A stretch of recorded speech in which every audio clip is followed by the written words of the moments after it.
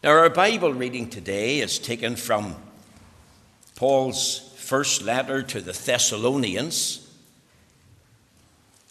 Thessalonians chapter 2, and we're going to read together the first 13 verses. 1 Thessalonians chapter 2, verses 1 to 13, reading, of course, from the Authorized Version. Now we're deviating at this moment from our studies in the book of Colossians. In light of the fact that it's Father's Day, then we're going to think about that particular theme this morning. 1 Thessalonians chapter 2, verse 1. Let's hear God's word. For yourselves, brethren, know our entrance in unto you, that it was not in vain. But even after that we had suffered before, and were shamefully entreated, as you know, at Philippi, we were bold in our God to speak unto you the gospel of God with much contention.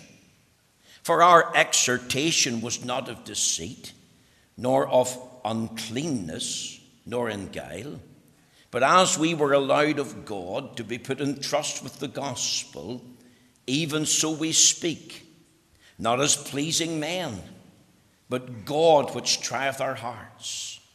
For neither at any time used we flattering words, as ye know, nor a cloak of covetousness, God is witness, nor of men sought we glory, neither of you, nor yet of others, when we might have been burdensome as the apostles of Christ.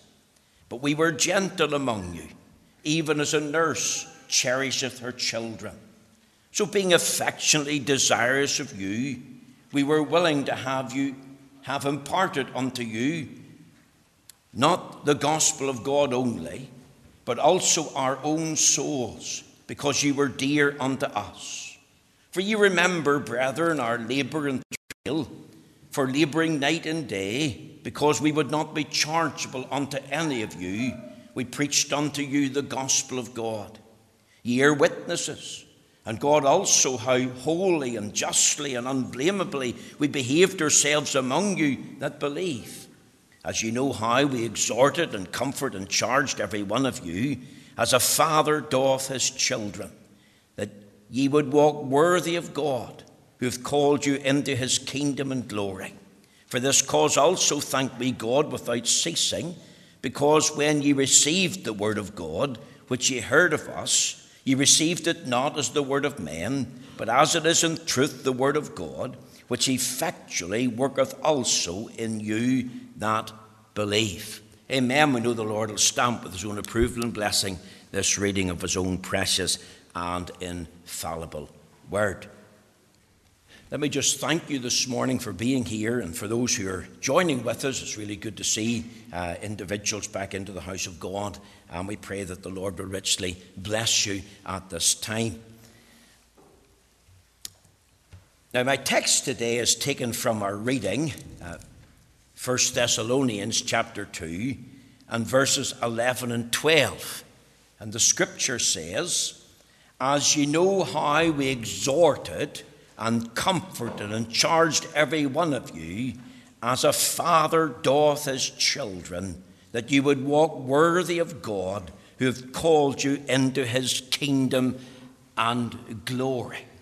And my theme I've entitled, The Portrait of a Biblical Father.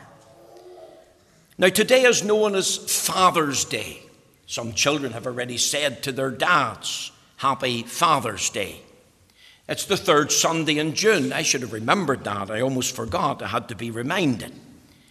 I was thinking of this fact.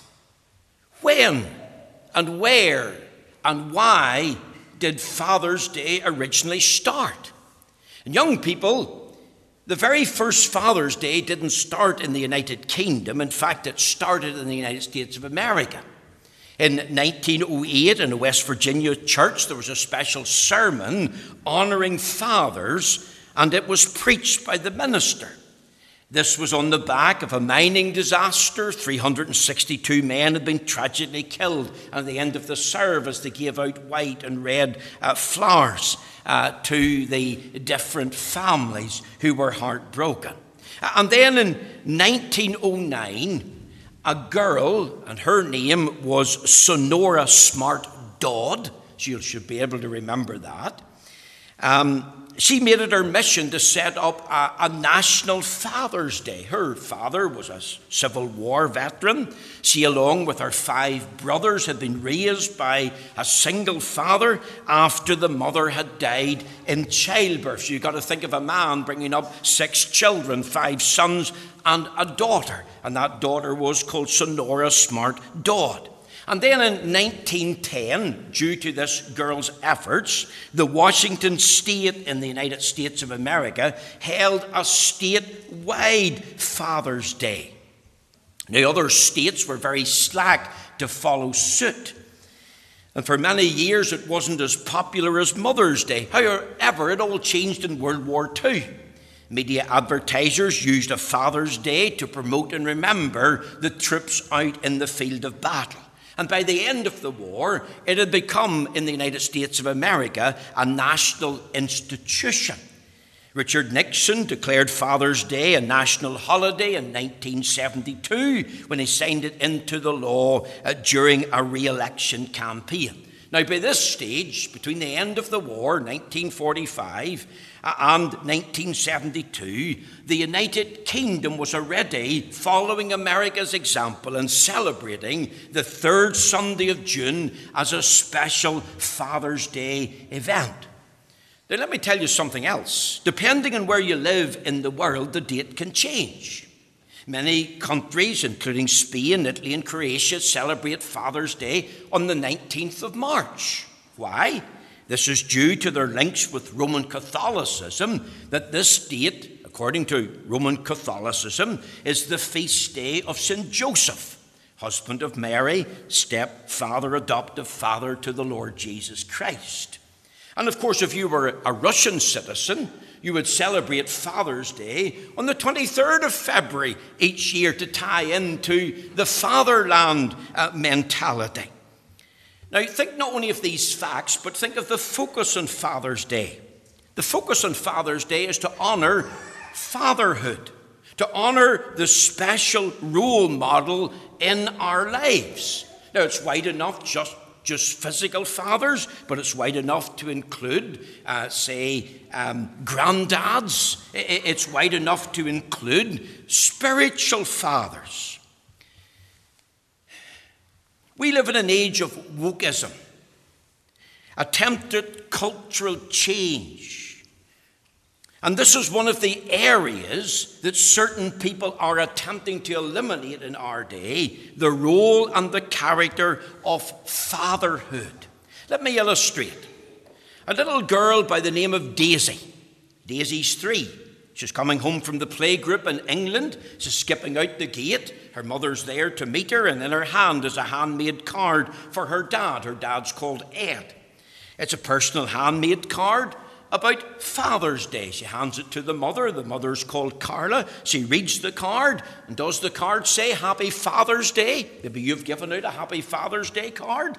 No, the mother's totally gobsmacked. Here's what the card says: Happy Special Day. You see, I recognize, like that mother, that many, many children don't have fathers in their lives at home with them. But this wokeism, we have to say, is totally PC. It's ridiculous. In fact, it's crazy and nuts. Why? Because it's a cruel agenda to say that men do not matter. And it's denying the children the opportunity to honour their fathers. And that was the whole focus of the National Father's Day. It was the honouring of fatherhood.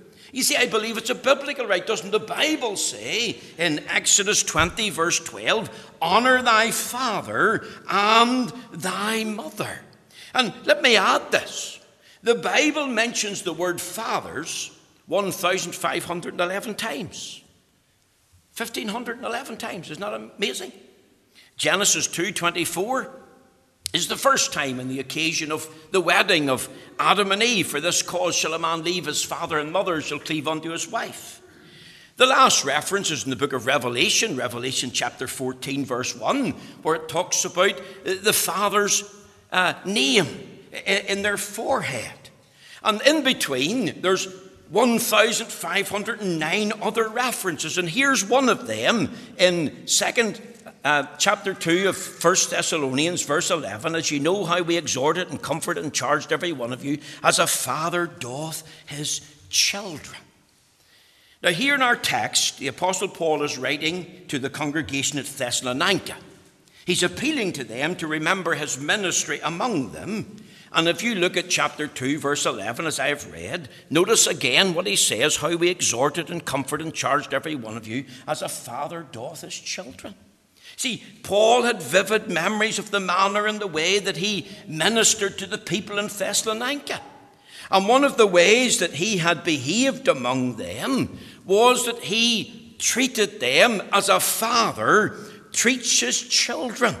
And I have no doubt that he was the spiritual father of many in that church. If you notice in chapter 2, verse 1, he says, for yourselves, brethren, know our entrance in unto you, that it was not in vain.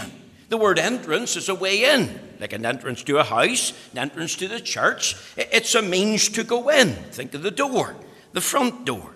And the Lord had opened up a way for Paul to go into Thessalonica. He had opened a door of opportunity after he came out of Philippi to preach the gospel in Thessalonica also.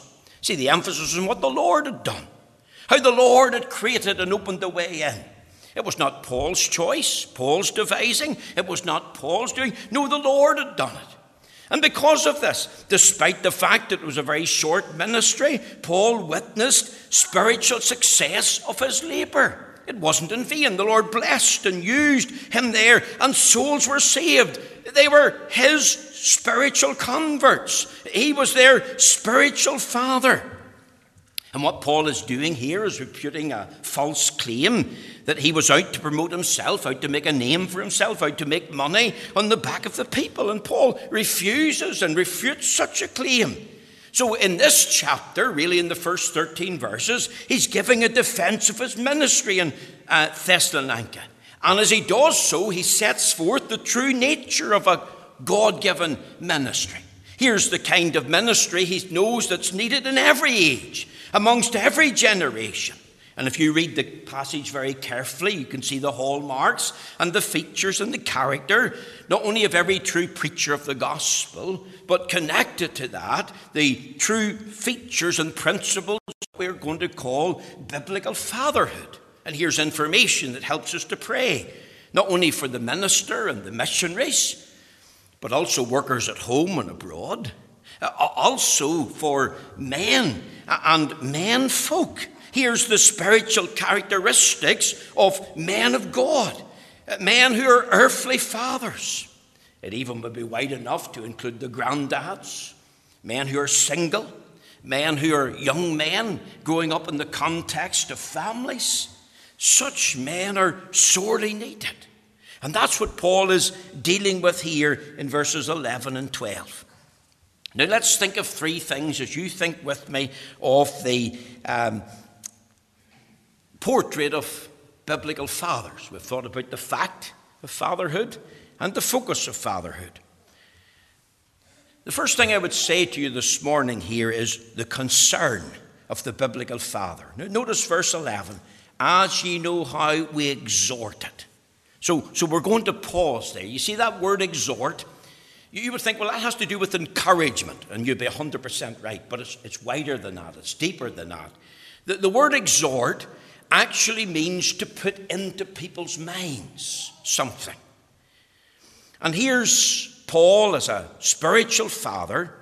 What does he want to put into people's minds? What's his aim? What's his object? What's his goal, if we want to put it that? Look at the context.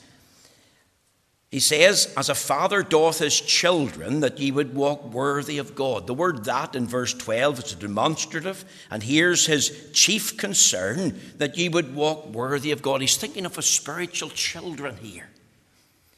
Here's his overriding concern, the purpose of his existence, the thing that's uppermost in his heart and mind. And it's this, that they would walk worthy of God. In other words, they would get saved and live for God. Paul is appealing here to the congregation in Thessalonica to remember. Look at verse 9. He says, "For ye remember, brethren, our labour and travail, for labouring night and day, because we would not be chargeable unto any of you. We preached unto you the gospel of God."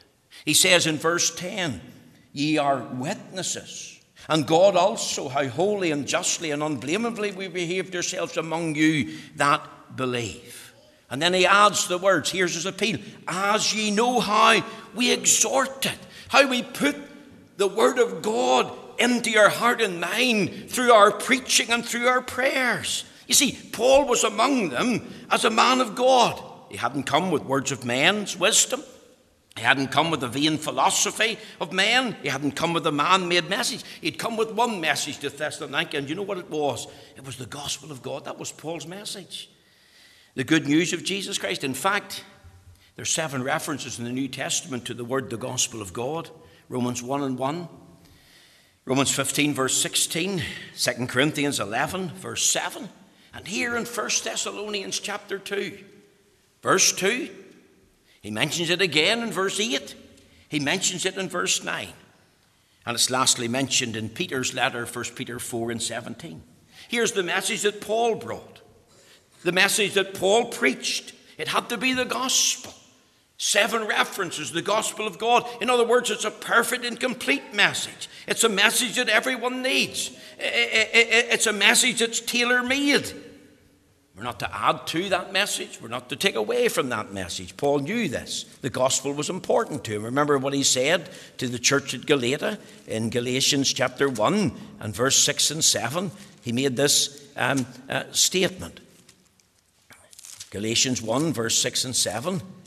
He said this, "I marvel that you're so soon removed from him that called you into the grace of Christ unto another gospel, which is not another. But there be some that trouble you and would pervert the gospel of Christ. But though we or an angel from heaven preach any other gospel unto you than that which we have preached unto you, let him be accursed. As we said before, so I say now again, if any man preach any other gospel unto you than that ye have received, let him be accursed." That's strong language. Here's very solemn words, folks. Paul is protective of the gospel. He's protective of the gospel as a father is protective of the family name, of the family reputation. As a father is protective of his children. What did Paul's children need? They needed to hold on to the gospel if they're going to walk worthy of God. You see, Paul repeated it in Galatia, just in case it was missed. He was troubled that many pervert the gospel, troubled that many change the message into something that is entirely different in character, something that's not the gospel. You see, if you preach a gospel without Jesus Christ in his center and his person and work, I have to tell you, it's not the gospel. Take Jesus Christ out of the gospel and you don't have a message. Remember, Paul said, "This is a faithful saying, worthy of all acceptation, that Christ Jesus came into the world to save sinners, of whom I am chief." Here was the concern of a biblical father, that the children in Thessalonica, the spiritual children that he had, that they would walk worthy of God, that they would walk in light of the gospel, in light of its truth. I want to ask this morning, as fathers, is that our chief concern? Is that our ultimate goal for our children? That they would walk worthy of God in light of the gospel, in light of the good news, that we'd be so protective of them that our concern is that they're under the sound of the gospel, that they grew up with the gospel, that they live the gospel. I've asked myself this, especially yesterday. What type of father am I? Am I a father that lives to be missed? A father with a godly influence, whose chief concern is for the gospel and that the children walk in truth in light of that gospel? See, there's a little girl, she wrote an article to the local paper, And this was the title of the article. My father woke up, went to work, and never came home. There's a real tearjerker of a story. Every day my dad woke up, left for work, then came home. He washed, he ate food, he chatted to Mum. I went off to bed. I didn't see him much. He wasn't always at home. We didn't get to much spend time together. But he was special. When we needed someone to open the pickle jar, it was Dad that did it. When we needed someone to go into the basement to get something, he went by himself because we were afraid to go. When he cut himself shaving, nobody cried or cared. He just got on with it. There was no big excitement. If I fell and cut myself, I was being rushed off to the hospital. When it rained, he was the one who brought the car around to the front door. He washed the car every week. He cut the grass. He would take me to church. He kissed Mum and me goodnight. He read the Bible. He offered prayer. I had 2 dolls that Dad bought me. I had a mummy doll and a daddy doll, but I never really played with the daddy doll. I just threw it under the bed. I always played with the mummy doll. I never talked to him too much. But now he's gone. One day he woke up, went to work, but never came back. He had an accident at work. He ended up in the hospital. And by the time I got to the hospital, my daddy was gone. And now he's gone, I miss him. And you see, isn't that so true of many young people, boys and girls growing up, when Dad, that special figure in the home, when that Dad is gone, how do the children feel, what the children think? And I'm thinking of the absence, not just of the physical presence of a dad, but the absence of spiritual fathers, godly fathers, Christian men. And that's what we need in the house of God and for the work of God, because they provide so much stability in the home. And today, you see, isn't it so sad because of this PC culture that we live in? It's fatherhood is being redefined, especially the male role models. It's all this PC stuff, this transgender nonsense. And it's an attempt to redefine what the Bible says. Well, we need to get back to what the Bible says, because you see, godly fathers with a chief concern for the gospel, that their children might walk in truth, their chief concern is this: to love their wives and raise their children, bring them to the house of God, teach them, tell them about the Lord Jesus. And that's what makes them special. That's what makes them dad. Let me tell you something else, not only the concern of the biblical father, but the comfort of the biblical father. Notice the words in the text, as you know how we exhort it, and comforted. See, that word is very special. And I want you to link that word up with verse 7. It says in verse 7, "But we were gentle among you, even as a nurse cherishes her children." You see, there's a principle here. It speaks of the type of behavior among the Thessalonians. Not did he exhort and put the word of God and the gospel into their hearts and minds, but he sought to comfort them in all the areas that they needed comfort, to such an extent that he was among them as one who was gentle. "But we're gentle among you, even as a nurse cherishes her children." What did it mean? Well, it means that he wasn't rude. He wasn't mean. He wasn't ugly. Paul had a very gracious, gentle, mild manner. That's the principle here. But notice the picture.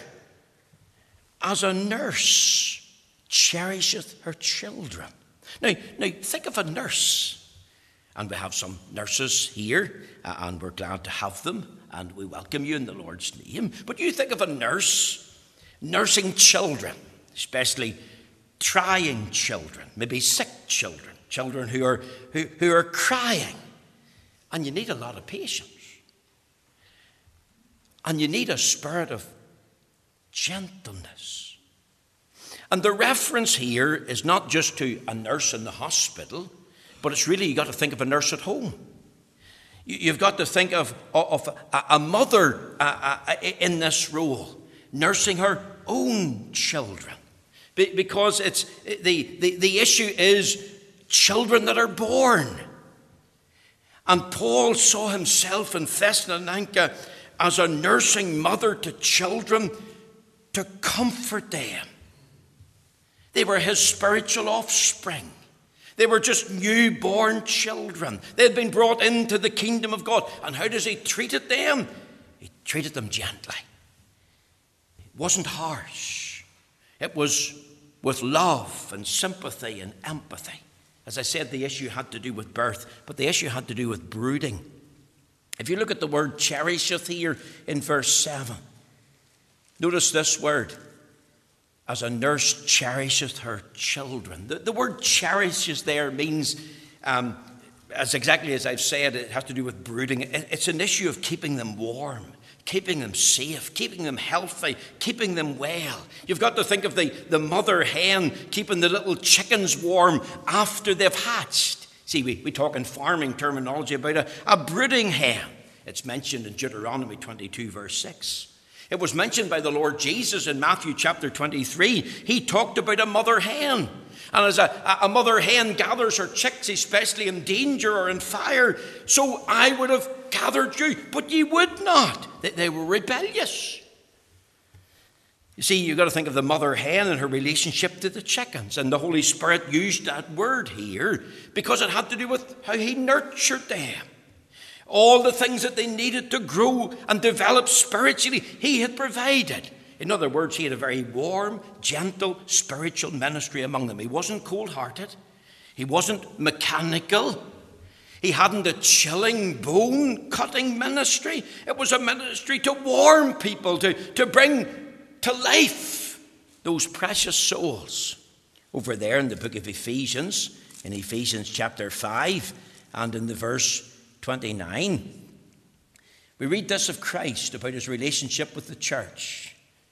No man ever yet hateth his own flesh, but nourisheth and cherisheth it, even as the Lord the church. There's the same word. The word cherisheth. And of course, you've heard the little children's song being sung, Gentle Jesus, meek and mild. He was once a little child. But remember what we also read of Christ in 2 Corinthians chapter 10. Now I, Paul, myself beseech you by the meekness and gentleness of Christ. Think of that. The meekness and gentleness of Christ. Just as Christ wasn't harsh and cruel and mad and vindictive, here's the principle. Here's the mark of the man of God. He's a reasonable person. He's not a fighter. He doesn't strive. He's not cruel or harsh or vindictive. Isn't this exactly what Paul exhorted Timothy in 2 Timothy chapter 2, verse 24? And the servant of the Lord must not strive, but be gentle unto all men, apt to teach and patient. You see, we could give extreme examples of fathers who are harsh and cruel and mad and vindictive, but they're not all like that. Paul wasn't like that as a spiritual father to this church. And he's setting us an example, not just for spiritual activity, but for living out our lives. Being a gentle, caring, loving kind of father who has such a relationship to the children that he lives for the need of his family. He's not to provoke them to wrath. That's what Ephesians 4 says. Fathers, provoke not your children to wrath, but to be gentle. And there's the comfort. He was like as a nursing individual amongst them because he was out to comfort them. Notice the last thing, the charge of the biblical father.